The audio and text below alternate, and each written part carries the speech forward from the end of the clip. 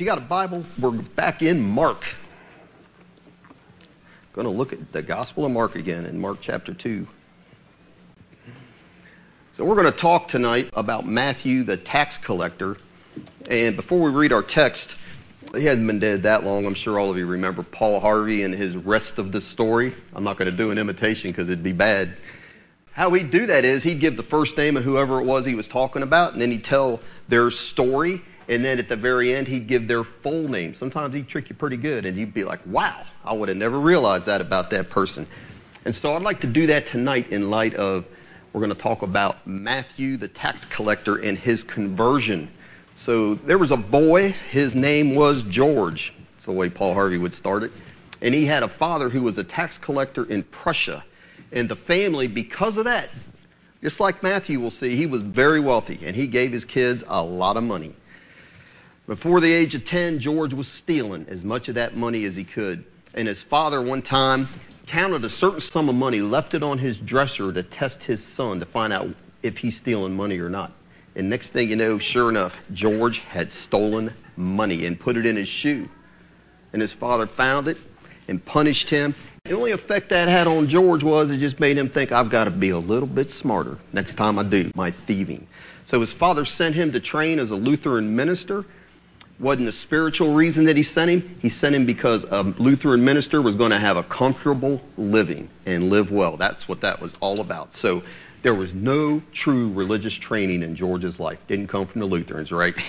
He was just worldly. In fact, when he was confirmed at the Lord's Supper at age 14, he took almost all the money that he's supposed to give to the minister, took 90% of that money and stuck it in his own pocket. That's quite the way to get confirmed at the Lord's Supper. And so when his father got transferred to another location, George stayed behind, and there was people that owed his dad money, and good old George collected all that money and spent it on sinful pleasures. So one time he deceived all these people to give him money, tricked them into giving him money somehow, and he went to this expensive hotel. He lived there, and he partied until the money ran out. And when that happened, he went to a nearby local village hotel, and he acted like he had a lot of money because he liked that hotel living.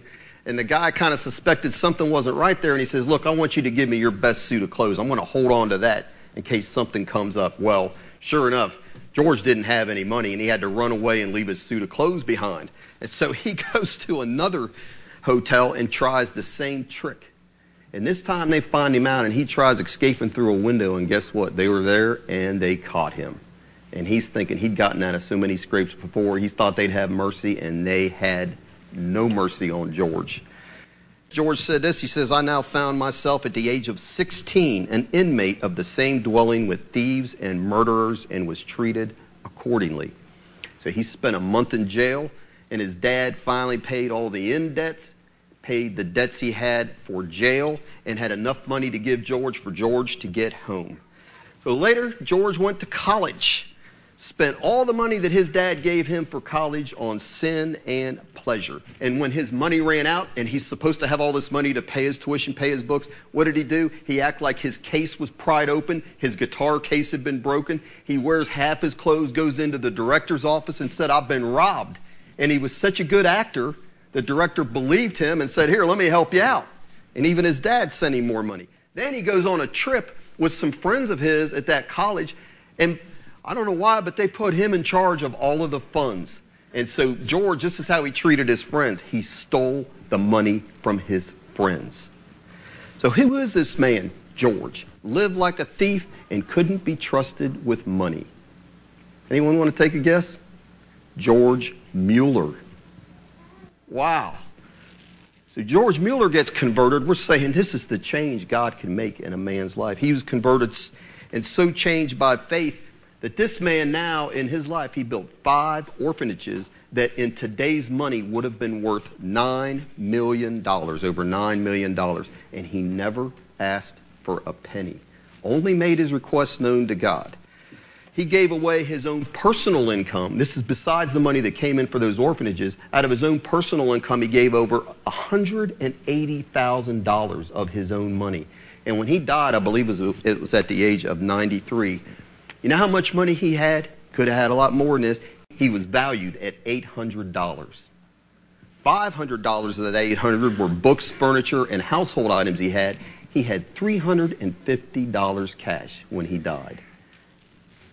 So what caused his conversion?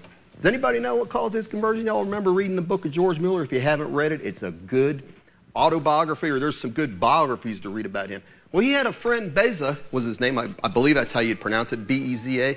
He was about as wicked as George was. They were party buddies. But this guy got converted and was going to this little prayer meeting up in this house. And he invites George to it.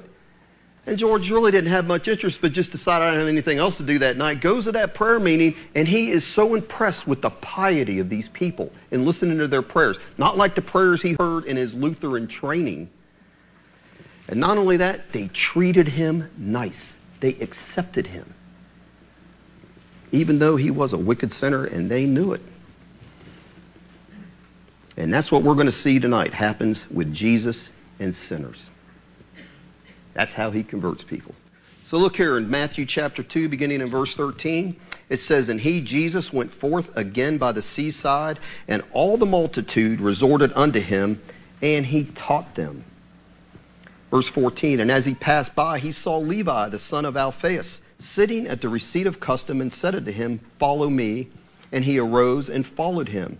And it came to pass that as Jesus sat at meat in his house, many publicans and sinners sat also together with Jesus and his disciples, for there were many, and they followed him.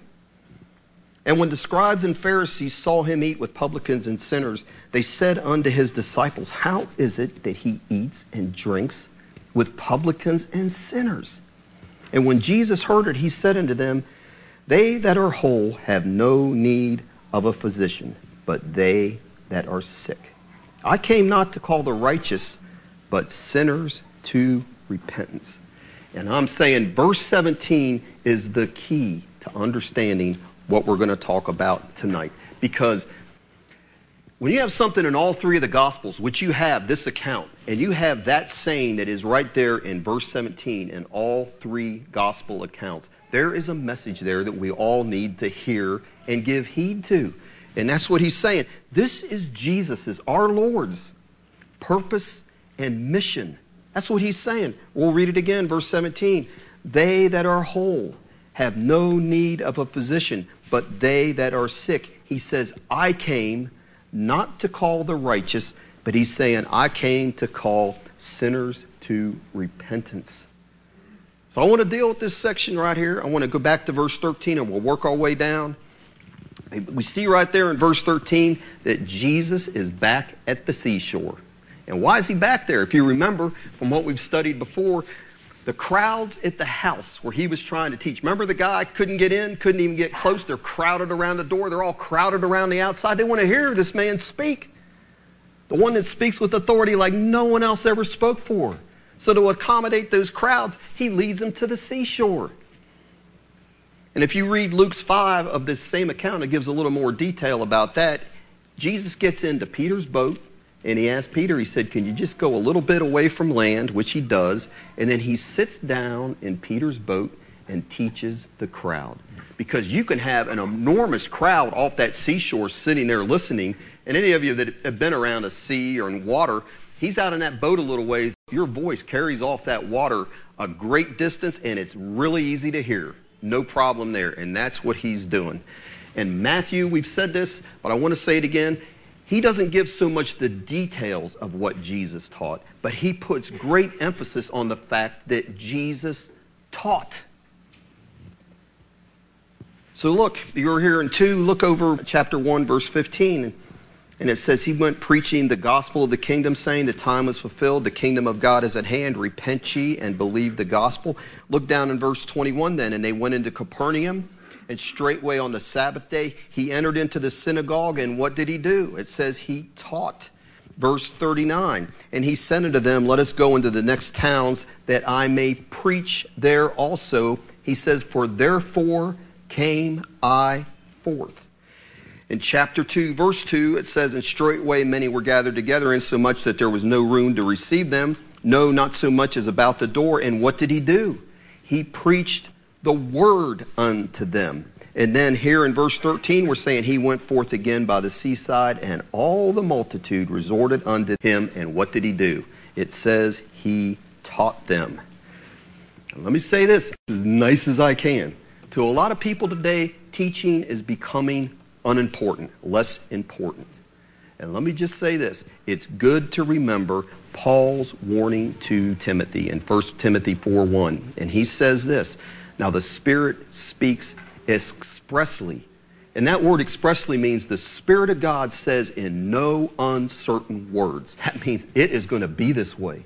The Spirit speaketh expressly that in the latter times some shall depart from the faith, giving heed to seducing spirits and doctrines of devils. And so what does he say is going to cause some to depart from the faith? Now that's as bad as it gets. That means you're going to go to hell, perdition, to depart from the faith. And what does he say does that? Some give heed to seducing spirits. Spirits that lead people. They mislead people into error. They lead them astray. And doctrines of devils. Twisted truth. Oh, there's a little bit of truth in there. But it's twisted truth, distorted truth. Appears to make sense. And when does that happen? When does he say that happens? In the latter times. In this last days is when it's going to happen. And I'm saying, just trust me on this. There is every flavor of truth out there that you can find today. The grand delusion spoken of in 2 Thessalonians is happening. And who are the ones that are deceived? Go back and read 2 Thessalonians, a very sober scripture to read. Those who didn't love the truth, received not the love of the truth, that they might be saved. But it said what? Because the truth is going to cost you. It's going to cost you to live a certain way. And the people that didn't want to receive that love of the truth, which it's implying you live it, it said they had pleasure in unrighteousness, that they might be damned. And God sends them, people that turn their back on the truth, strong delusion. So listen, ministry, a good job, a nice family, and health, having all of those things, if it's not based on truth, what good is it? And so let me say this. My number one concern, if I was going to move somewhere, go to another church, guide my family, it sounds self-serving to say this. Believe me, it's not. I'm just saying, this is why I'm here. This is why I'm here wishing Brother Hamilton was up here preaching and I was out like you guys hearing him speak. That's why I'm here. Is because all of that stuff, you need to belong to a church that faithfully preaches the whole counsel of God. A church that is going to teach you how to trust the Lord and walk in holiness. And there are very few out there. And so to put fellowship and ministry ahead of truth and correct doctrine, I'm just saying, I'm pleading. I can't make people believe it. I can't make people respect what I have to say, but I know what I'm saying is right. It's dangerous. So nobody's claiming we got all the truth. I'm not saying that. And anybody that leaves here, I'd be glad to have somebody leave here that has a ministry that God's put them in to go somewhere else and minister. I've got no problem with that. I for sure don't. But to go somewhere and plant yourself with no church, no truth, you got little kids, you got a family, to me that would be a problem. That's why I'm back here. That's why I'm here. Because it's important. And to be around other believers, that you get in a trial, and a serious trial like we've been taught, and it's right to trust the Lord, you want to have people that you know they're not going to be telling you need to do something. You're going to want people that are saying, we're going to be on our knees praying for you and seeing God's faithfulness and encouraging you with their testimonies of God's faithfulness. That's what I want. I'm just telling you what I would want if it was me. That was just a little parenthesis there. Sorry about that. You know, Mark doesn't tell us what Jesus is teaching. He, like I said, he just tells us that he is teaching and that he taught a lot. But we know this from the other Gospels. In Luke 8, it says that he went through towns and villages, and the topic he preached on was the kingdom of God. And also in Luke, when he sent his disciples out to preach in Luke 9, what did he tell them to preach?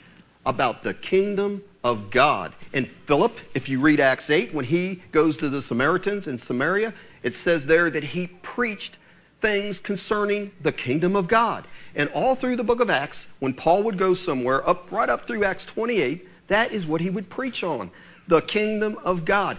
And I'm saying, in light of what we're seeing here in context, I can't prove this. I'm not getting dogmatic on this. But I think one aspect on preaching about the kingdom of God would be preaching about, where do these people come? Where does God get the people that are going to be part of the kingdom of God? I think Jesus would have talked about that, especially in the context we're seeing here. And I think he would have explained and used examples from the Old Testament that God chooses his people that inhabit the kingdom not from the upper echelon, not from the righteous people, not from the good people, but from the bad lots, the bad people. And he would have started right with Abraham, the father of the faith. Everybody in Israel liked Abraham. And he would have said, wait a minute, we know how great he was and how obedient he was and faithful to God, but that's not where he came from. That's not his roots. That's not the way he started. No, he came from Ur of Chaldees. That place was steeped in false worship and the occult. And it says God called him out of there. That's the kind of people Jesus would be talking about. And he's saying, hey, what about Jacob? One of the descendants, one of the fathers of the faith, the fathers of Israel. I mean, you read the life of Jacob, Jesus would say, that man was the biggest deceiver. He made George Mueller look like a choir boy. He'd say that's who God puts in his kingdom. And then we talked about Gideon one time. We taught about him. And here, this guy is full of fear. He has no faith. His father has an altar set up to Baal. That's what their family worshiped. And he says, yet God came down and chose him. And then he probably would have gone on to talk about, you don't like sinners and all that. What about Rahab? She was a prostitute. That doesn't disqualify you, because he had to talk about things like that. Otherwise, why are these sinners wanting to be around hearing him preach? What is it that's drawing them? They're realizing, you're not excluding us like all these other religious leaders are. They think we're scum, but not Jesus. And so he's telling them people brought into the kingdom of God are those on whom God bestows his grace, not sinless saints. That's what he's going to transform them into. But rather, God picks wicked, undeserving men and women like me and you. Because the Bible teaches, our theology is, there is none righteous. The whole lump of mankind is corrupt. Every single person. Psalm 14 says, the Lord looked down from heaven upon the children of men, and he wanted to see if there were any that did understand and seek God. And his answer was, when the Lord looked down, they are all gone aside. They are all together become filthy. There is none that does good, no, not one. The Pharisees didn't act like that. They act somehow like they were born righteous. And that wouldn't have been what Jesus would have said. And that's not what we learn in the Bible or the New Testament. So if you would please put something there in Mark and turn over to 1 Corinthians 1. 1 Corinthians 1. You know, this is familiar, but let's look at it again. The kind of people that God chooses to inhabit his kingdom. 1 Corinthians 1, verse 26. He says, for you see your calling, brethren, how that not many wise men after the flesh, not many mighty, not many noble are called. But who does God call? It says God's chosen the foolish things of the world to confound the wise. And God has chosen the weak things of the world to confound the things which are mighty. And base things of the world and things which are what? Despised. Like a tax collector we're going to read about. Things that are despised has God chosen, yea, and things which are not, to bring to naught things that are. Why? Verse 29, that no flesh should glory in his presence. Because in verse 30, he's saying everything comes from the Lord Jesus Christ. Nothing comes from us. Because he says, but of him, the Father, are you in Christ Jesus, who of God, he is made unto us. He is our wisdom. He is our righteousness and sanctification and redemption. Amen? It's all in him. We're weak-based, foolish, and despised people. We're a mess when we get started. And that's why, like Greg said, he's got to do a work in us.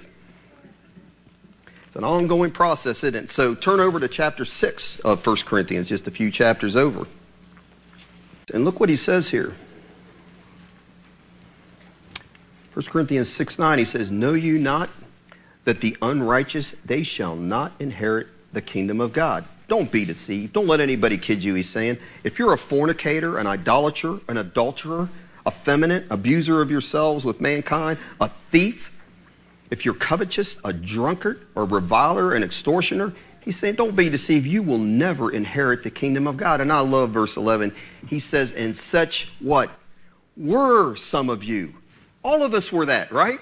So he's not saying the fact you've done those things disqualifies you. No way. That's not the problem. The problem is if you are that, you have to be were that. Such were some of you. But now, what is he saying? You are washed, sanctified, justified in the name of the Lord. And how is that done? By our own efforts? It says there, by the Spirit of God. So go back to Mark, if you would. Mark chapter 2. God does it all.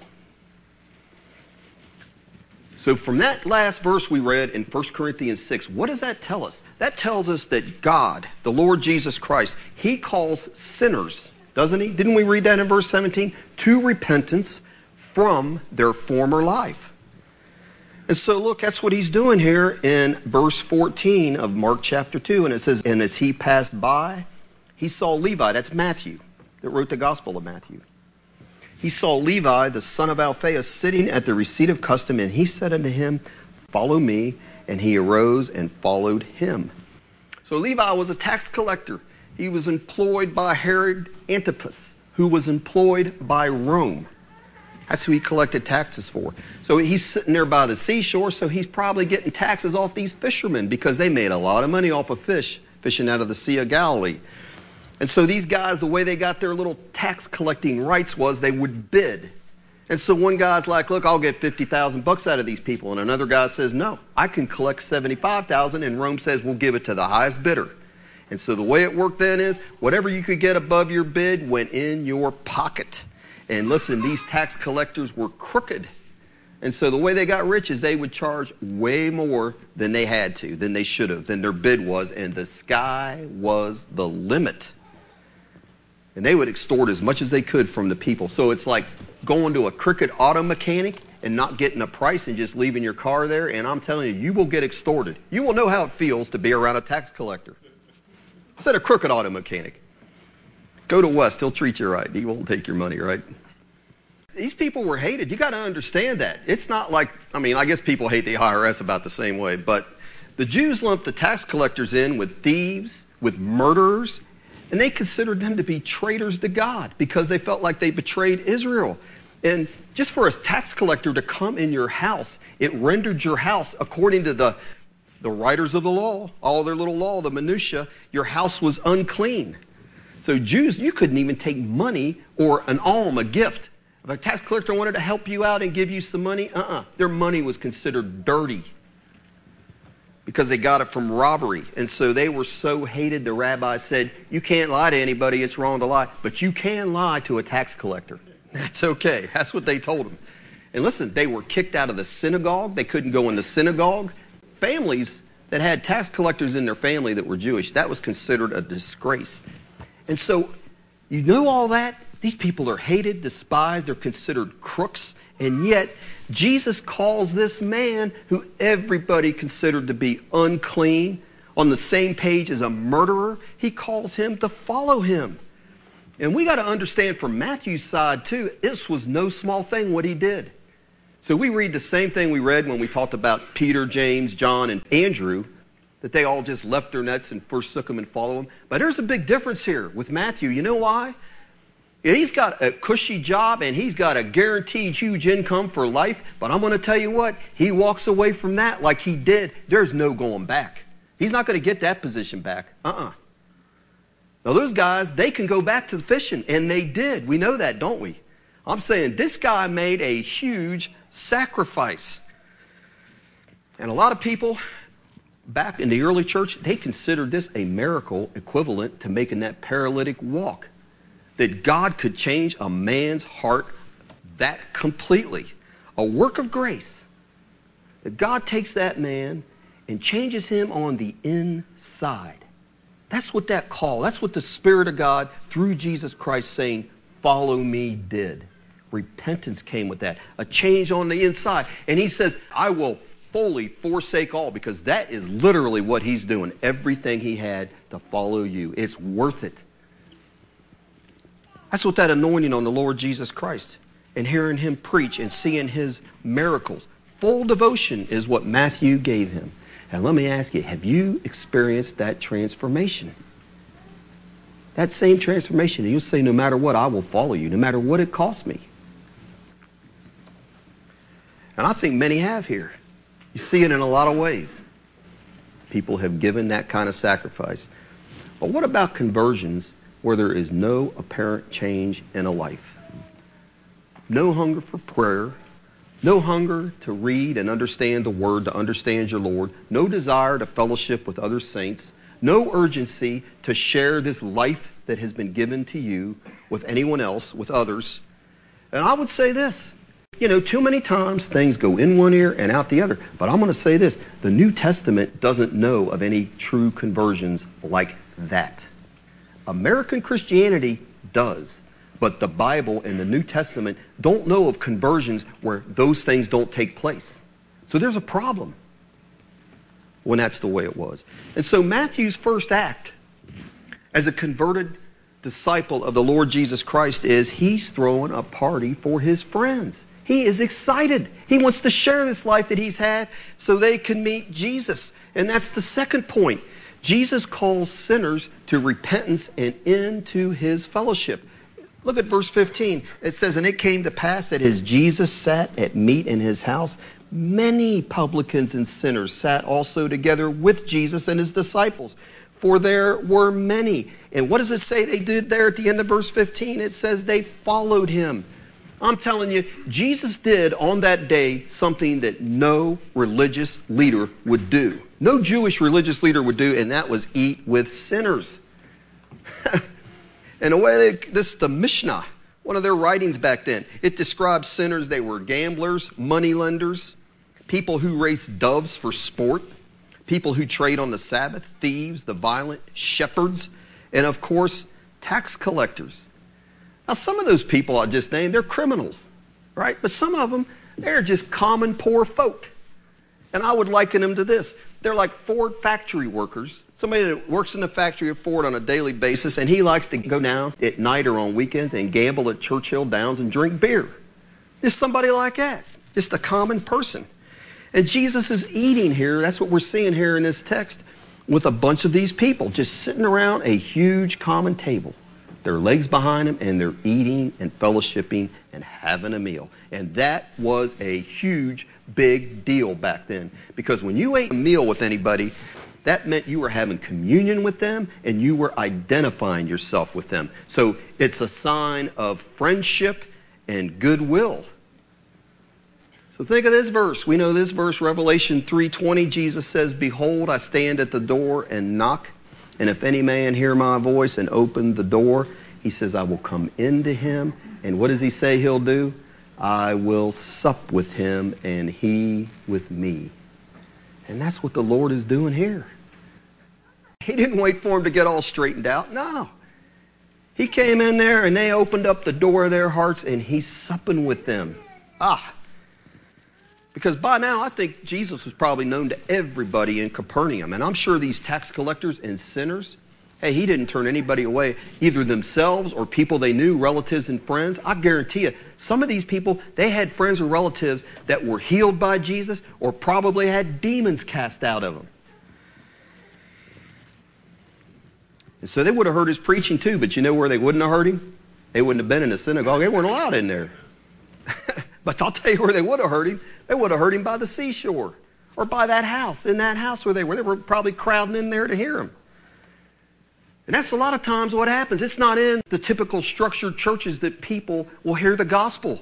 I love to go in the segregation unit in prison because those guys, they'll tell you, I would never go into the chapel. And they wouldn't. But I can go to them in that segregation unit and bring the gospel to them. And listen, that's what happened in England back with George Whitefield. There were people that worked in mines. That's all they did, 7 days a week working in mines. And he got it on his heart to go preach to these people, to bring the gospel to them. Not wait until they got cleaned up and came into the Church of England churches. None of them would have done it. And so George Whitefield would go there. He knew when they got off work at the end of the day, these guys' face would be totally black from working in all the whatever it is in those mines. Their faces would be black. And he'd stand on a hillside and stand up there with an anointing that I wished I had and preach the gospel to these people. And he said it looked like there was white rivers running down their face because these people would be crying and repenting because of the Spirit of God coming through his preaching and the gospel, the good news he's preaching to them. Hardened sinners. And so he's seeking and saving the lost. Isn't that what Jesus did? You don't wait for him to come to you. That's what he did. And listen, these people Jesus is coming and sitting with them, they were probably honored and shocked. I couldn't believe, I can't believe this guy would sit here and eat with us. No other religious leader, they knew that, wouldn't have done that. They kept him out of the synagogue, let alone come and have a meal with him. Because listen, there's a social structure, just like we have in our society today. And here's how these Pharisees thought. You know, the name Pharisee means separated ones. And they had purity rules. And their purity rules not only dictated what they ate, their purity rules dictated who they ate with. So listen, comes from their writings. They gathered in hallowed groups to eat together in purity and to reduce the risk of any pollution from the non-observant. Pharisees believed that sinners should be kept at arm's length until decontaminated by proper repentance and the ceremonial rites. Yeah, somebody went through everything and repented in the right way, agreed to do all their rules and all that. Yeah, they'd let you in, do their little ceremonial rites. Before we put down the Pharisees too much, they started off with good intentions. They probably started 200 years before Jesus. No one knows the exact date. And they're like the Hasidic Jews today. And their whole goal was Greece was going to come in and their culture was going to overtake Judaism and Israel. And they're protecting, that was their intention, where we want to protect our people, our religion, our culture from Greek culture coming in here and wiping it out. And it probably would have. So it started off good, but a good thing became a bad thing. So listen, by the time Jesus is on the scene, these guys, so Moses gave us how many commandments? 10. And a few other to go along with it, but basically 10. By the time Jesus came on the scene, the Pharisees had 613 commandments that they used to interpret Moses' law. 248 do's and 365 don'ts. And they added other laws to ensure that the righteous would not become impure by their contact with sinners. That's what was going on. So it all just became this tremendous burden on the people, and we know that. And so what Jesus is doing by eating with these tax collectors and sinners, he is disobeying their interpretation of the law and their traditions. He wasn't sinning. They thought he was. But he kept God's law perfectly. And I like this, one guy said this, I thought this was good. Their concern for purity wasn't a positive thing. It wasn't a good thing. And so Jesus says, the physician is not sent to the whole, but to the sick. And like this guy says, a surgeon cleans up, makes himself pure. Why? So that he can go and minister properly to the sick. These guys, they should have been the physicians of their day. They were cleaning themselves up so they could stay separated and avoid, not be contaminated. They're missing the whole point of God, right? And they could not accept what Jesus did. And Jesus, though, he didn't care. You think that bothered him, that they didn't like it? He's bringing in new wine. And these are the ones that he is going to eat the heavenly banquet with in the end. The ones he's eating, he doesn't care what those people think. And so look at the end of verse 15. It says, for there were many of these people, many of these publicans and sinners, and it says they followed him. Got the same call as Matthew. The same grace and gift of repentance was given to him, and it says, just like Matthew, they followed Jesus. And I'll tell you what, I think these guys in that dinner, they probably had a lot of questions that they'd like to ask Jesus about. So I heard of a guy over in England. He went to a pub. And he's telling people that, and they're like, went into a pub? Well, he went into a pub, and after everything got settled down, the pub owner allowed him to preach the gospel and let the people, these people, they were probably in different stages of being inebriated or drunk or whatever, but they're asking him questions, and he's preaching the gospel to them. He's not drinking himself. And people came up and they had a problem with what he did. He says, wait a minute. The commandment is I'm not to get drunk. I wasn't drinking. It isn't that I couldn't go in there. And Ray Comfort, I remember him sharing that he had a neighbor. His neighbor liked to drink beer. Well, I mean, that'd be easy just to, hey, that beer drinker, I'm not going to have anything to do with him. But no, Ray would go over and talk to him and be nice to him. And the guy invited him, hey, come on in, Ray. Come on in and talk to me. You want a beer? And Ray's like, no, I don't want a beer. Just give me a soda and I'll be good. But he's in there talking to this guy. He's not avoiding him because this guy's just some foul-mouthed beer drinker. Isn't that what we have here with what Jesus is doing? Not avoiding people? And that's the way we have to be, because you have to think, is there someone that you couldn't eat with, talk to, or show kindness because of how rough they appear? How rough they appear? Because Jesus is rubbing elbows here with some pretty rough characters. And so when he does that, the third thing we want to talk about, Jesus calls sinners to repentance, and it produces friction or problems for him. So like we said earlier, sharing a table with someone was a sign of goodwill and friendship. And the Pharisees had neither goodwill nor friendship with regard to these tax collectors and sinners. They hated him. And they are truly shocked by what Jesus is doing, that he disregards their traditions and laws. And they can't understand, why would this holy man go in there and associate with these people and make himself unclean? And so look what it says, what they say here in verse 16. And when the scribes and Pharisees saw him eat with publicans and sinners, they said, well, they won't talk to him. They do it indirectly. They said unto his disciples, how is it that he eats and drinks with publicans and sinners? Now listen, they're not really raising a question. They cannot believe this. They're making a shocked statement. And listen, that's a common problem these people had with the Lord Jesus Christ. And we talked about it Sunday in Luke 15, beginning of that chapter.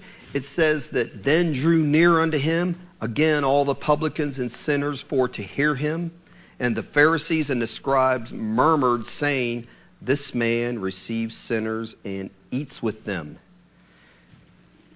In Matthew 11:19, it says this, the Son of Man came eating and drinking, and they say, this is Jesus speaking, and they say, behold, he's a gluttonous man and a winebibber, a friend of publicans and sinners. And Jesus says, but wisdom is justified of her children.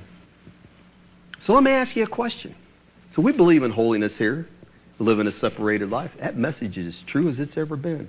But because of that message, are we to totally avoid sinners? So put something there again in Mark and turn back again to 1 Corinthians, if you would please. 1 Corinthians 5. 1 Corinthians 5, verses 9 through 13. And Paul writes this. He says, I wrote unto you in an epistle not to company with fornicators. Oh, you're like, that's easy. I won't. But he says, he doesn't stop there. He says, but not altogether with the fornicators of this world, or with the covetous, or extortioners, or with idolaters. For then, he said, you got to go out of the world. He says, but now I have written unto you not to keep company if any man that is called a brother be a fornicator, or covetous, or an idolater, or a railer, or a drunkard, or an extortioner. He's saying if someone's calling themselves a Christian or a brother, he says you don't eat with somebody like that. That's a whole different ballgame. But if it's a worldly person that's not a member of the church, he's saying no problem. Saying the same thing Jesus says. Don't eat with somebody that's a brother that's living that way. But he's saying that's how you reach the people in the world. That's what he's saying. The same thing the Lord said. But I'm going to tell you something. When you minister to those who are considered to be trouble, outcasts, drug addicts, strange people, or prisoners, don't expect to get a lot of applause from the religious world. I'll tell you, I learned this. I'm going to the seminary. What's the seminary? That's training people to be ministers of the Lord Jesus Christ. I can't tell you how many times people would be like, oh, okay, well, what do you do? What's your ministry? And they say, I'm 55. They figure I'm doing something. Are you a pastor? At that time, it was like, well, I go into prison, and I have been preaching prison. And they're like, oh. You can see their face drop. Oh, that's what you do. I go, well, what are you going to do for ministry? And I'm like, no, that is what I do for ministry. I'm like, you got to be kidding me. I'm saying it happened all the time. You know, and my dad wasn't exactly thrilled that, that's what I'm doing. You're going to the seminary and you're going to preach to prisoners. And I'm saying that's the reaction you're going to get. Why waste your time on those people? They're raised eyebrows. That's what you know what they're thinking. whether they say it or not. Why are you wasting your time on those people? And I'd like to say, well, why should anybody have wasted their time on me? Because I should have been right next to that guy in that cell. I just didn't get caught. Literally. You know, it's funny. It's like I said, when Whitefield and Wesley, they began to preach the new birth, it wasn't being preached in the churches. And they said, you won't let us preach it here. We're going to go out in the open air. And they preached open air, and people were getting converted and all that. Do you think the religious people are rejoicing when that happened? They got kicked out of the church. We don't want you in here. You're not preaching in here anymore. That's it. Just like the Pharisees. And the Spirit is alive and well today. Believe me. Down in verse 17, when they object to Jesus eating with the tax collectors and sinners, Jesus answers them. Get back over to Mark 2. Look what he says to them here in verse 17. He answers with a proverb. And when Jesus heard it, he said unto them, they that are whole have no need of a physician, but they that are sick. And listen, nobody could argue with that. Everybody knows that's the way it is, right? So they don't argue with that. But then, like I said when we started, then he states his mission. He said, I came not to call the righteous, but sinners to repentance. And so their question they asked in that previous verse is, they're asking, is it permissible for them? Why does he eat with sinners? Does God approve of that? Are you going to tell me, God? That's the question they're asking. And Jesus said he heard what they said. And he's given these hypocrites, these religious hypocrites, he's given them an answer to that. He's saying not only would God approve, he's saying that is why I came. The Father sent me, for God so loved the world that he gave his only begotten Son. That's why I came. I was in heaven, happy in heaven. The Father sent me into this world not to call the righteous, he says, but sinners to repentance. He says, I am the great physician, and I came to heal the sick, the dying, sinners like you and me. And praise God for that, right? Zacchaeus, Luke 19, another sick tax collector that Jesus came to heal. And after that man repented, and we know that he repented because he says, I'll pay back fourfold anything I stole from anybody. Money meant nothing to him. That's what happened to these guys. That's a true sign of conversion. That greed is gone. God will deliver you from that. And Jesus said, you can't serve both God and money. And we see it in their life. And after that happened to Zacchaeus and he went in his house, Jesus says this day is salvation come to this house, Zacchaeus' house. He says, forasmuch as he also is a son of Abraham. Listen to what the Lord Jesus says, for the Son of Man is come to seek and to save that which is lost. And like I said, he doesn't wait for the lost to come to him. He seeks them out. He has to. We read earlier, there is none that seeks after God. None does good. If he doesn't seek us out, we'll never be found. That's what the Bible says. Matthew adds in his account of this, Mark stops there in verse 17, but Matthew adds this. And Jesus says this to the Pharisees. He says, you go and learn. He's saying, you know the scriptures, but you need to go and meditate on this. Really learn what it says, not just have it memorized. He goes, go and learn what this means. I will have mercy and not sacrifice, for I am not come to call the righteous, but sinners to repentance. He's saying, I'm not all about all this ritual, all this sacrifice. No, I'm about having mercy. He's not putting all that down. But he's saying the goal of all that is for God to have mercy on sinners. And so I want to make 3 applications of what we read at the end here. And here's the first thing I want to say. And this, I would say, is a word of caution. And that is, Jesus was involved with sinners, yet he never then, nor now, or ever condones or excuses sin. So that's not the point of what we said tonight. So reaching out to sinners or reading what we have read doesn't give us license to sin, to do things that we repented of prior to our salvation. So in other words, we know what the Sermon on the Mount says, so you don't say, hey, I got this unregenerate and he's wanting me to sit here and watch this R-rated movie, and you're going to do that. And you know it's a sin to do that. That's not the point. That's not what we're talking about. You can't partake of an R-rated movie. And some of you are thinking, I'll do it on my own. Shame on you. Seriously. Jesus says you do that, you're going to hell. You watch nudity. And it's quiet. Shouldn't be that quiet. Must be a pornography R-rated movie problem, I guess. It's too quiet in here. There should be amens and not silence. But that's what it says in Matthew chapter 5. You look with lust on a woman, you've committed adultery in your heart. And if you can watch an R-rated movie and nude scenes and what goes on there and not be affected by that, you're a different type of person than I've ever met in my life. They've done studies on that. It's impossible. Or you don't go to a bar and drink whiskey because that's what sinners are doing and you're trying to reach them. Obviously, right? Jesus was a friend of sinners. He ate with them. He ministered to them. But here's the thing. He never partook of their sins. So his goal was, I'm trying to reach these people. Right? I'm saying, go with me anytime. I'll take somebody up there. Go up to Bardstown Road. You can be around those counterculture people and be around and talk to them. You don't have to be like them. You don't have to dress like them. I would go up there. I wouldn't wear a suit up there. I'd wear a shirt like this and maybe a pair of blue jeans to talk to them. And, you know, you relate to those people. They don't turn you off. Talk to them about the gospel. There'd be times there'd be crowds of 6 or 7 standing around asking questions, wanting to hear. But to avoid them altogether, I don't have to go up there and tear my blue jeans out and, you know, look like whatever and grow my hair down to my, you know, just so I can relate to them. That's not what we're saying here. They're not offended. They know you're phony anyways. You got to just be yourself. But that's what we're talking about. Because Jesus didn't partake of sin. It says he was such an high priest who is holy, harmless, undefiled. And it says about the Lord Jesus in Hebrews 7, he was separate from sinners and made higher than the heavens. Separate, but yet he reached out and related to them. And so here's the principle, as a man said, I like this. The boat has to be in the water, but we don't want water in the boat, if you can understand that. And if you can bear with me, if you put something in there in Mark and turn over to John 17, I'd like us to see this.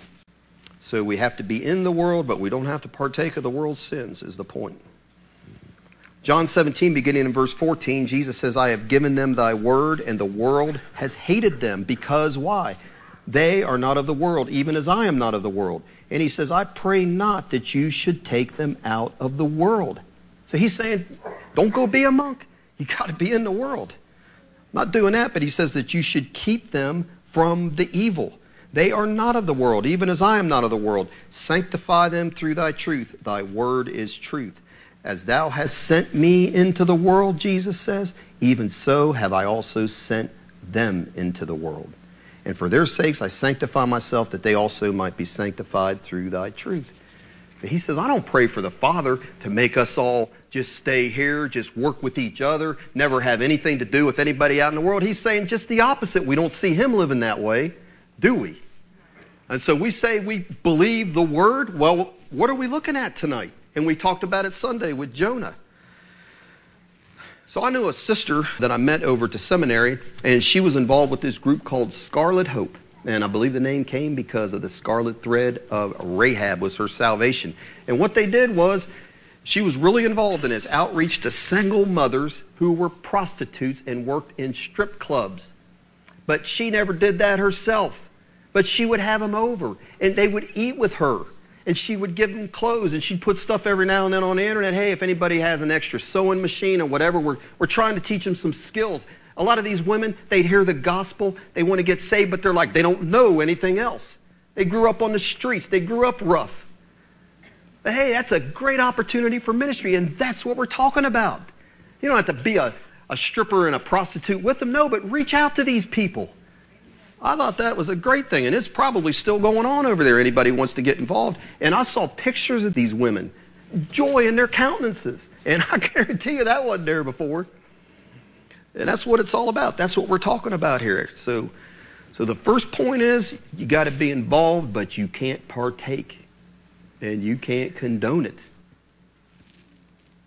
The second thing is you can't make your desire for holiness to make you what we've just talked about, to avoid friendship and contact with sinners. And so Matthew 5 says this, Jesus said, you and me are the salt of the earth. But if the salt has lost his savor, where shall it be salted? It is henceforth good for nothing but to be cast out and to be trodden under foot of men. So listen, we need to be holy. That's what it means to be salt. So if we're not holy, we're not good for anything. But when we are holy salt, what do you have to do with salt? You got to put it on your corn. You got to mix it in your mashed potatoes. You can't keep it in the salt shaker, right? So we got to get mixed in with people, right? That's the purpose. Salt's purpose is to flavor and affect things. And so if we refuse to mix with sinners, what's the purpose of us being salt and light? Amen? We got to be willing to mix with them. And the third thing I'd like to talk about with what we've talked about is the church is for those who are spiritually sick. And what I mean by that, I'm not saying we want to fill up the church with unregenerate members. There's no such thing as an unregenerate church member. What did Paul say? If someone's a fornicator, an idolater, an adulterer, a drunkard, we don't eat with those people. They're not part of the church as a member. But some may come in. Hey, how do we treat somebody that happens to come in? And not only that, we need to be willing to minister to the unsaved. But the other thing is, somebody gets saved and they've had a bad background. They don't come to church and just all of that stuff's cleared up, is it? They got a lot of sinful tendencies, a lot of problems, a lot of baggage.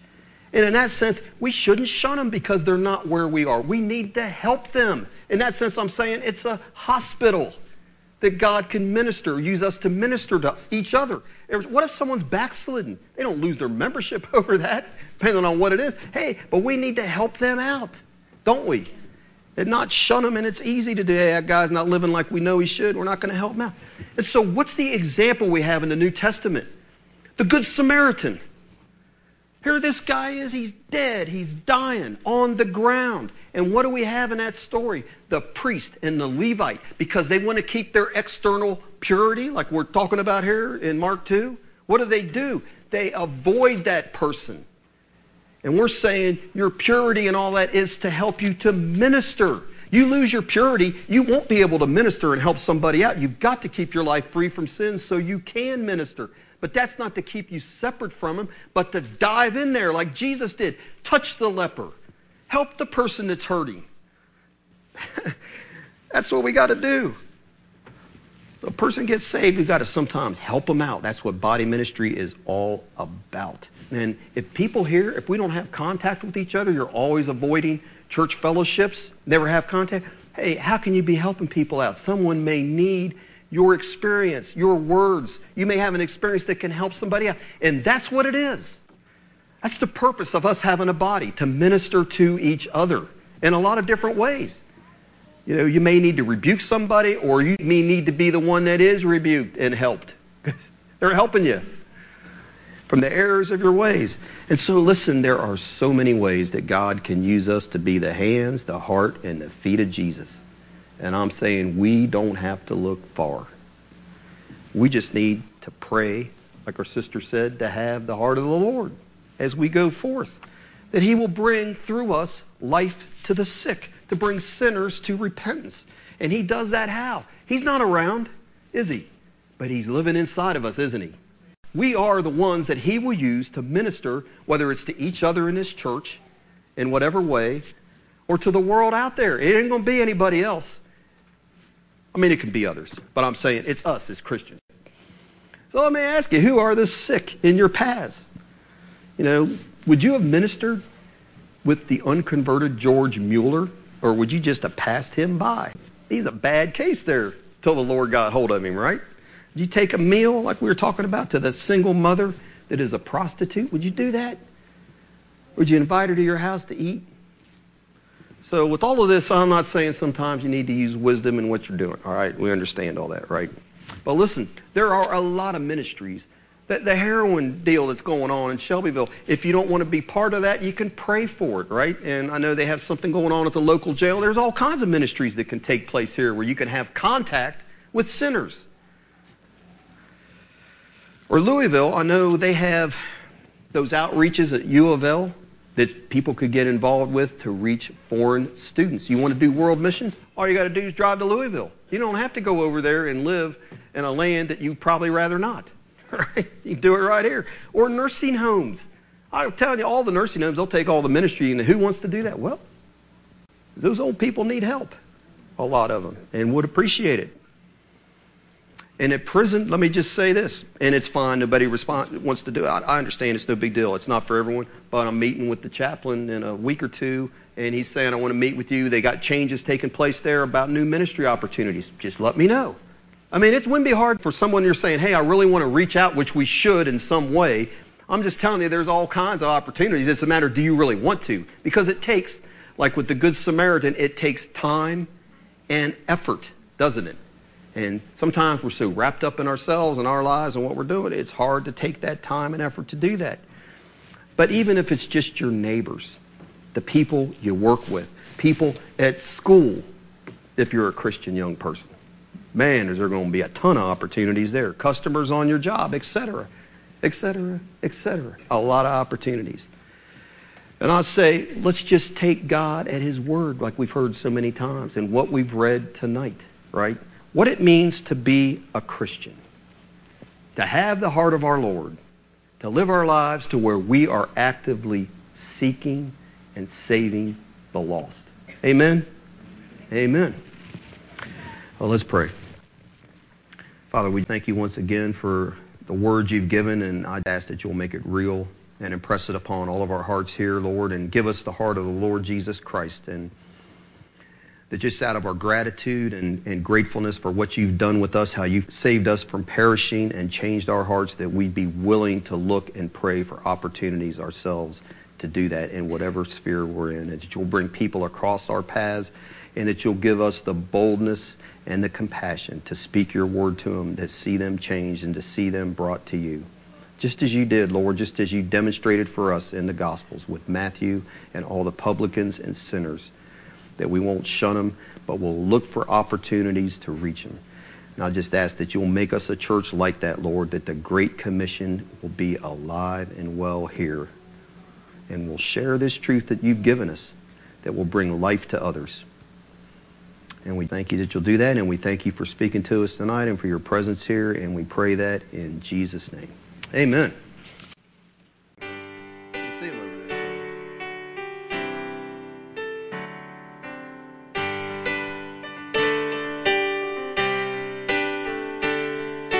Jesus, I'm living to love you, to honor you all of my days, to carry your peace to the broken, to walk in the truth of your ways.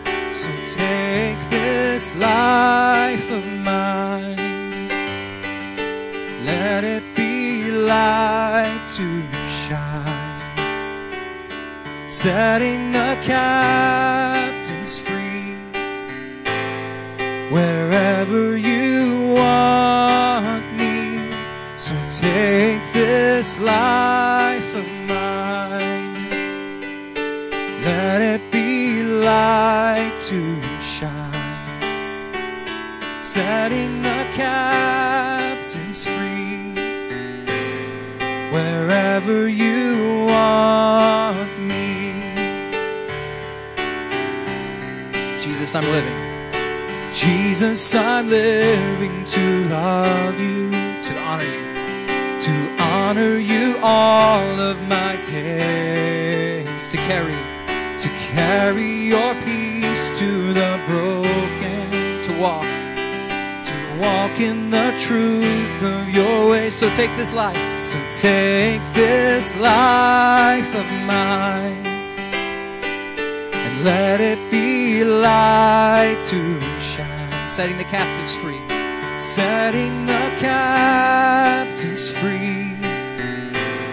wherever you want me. Take this life of mine, and let it be light to shine, setting the captives free, wherever you want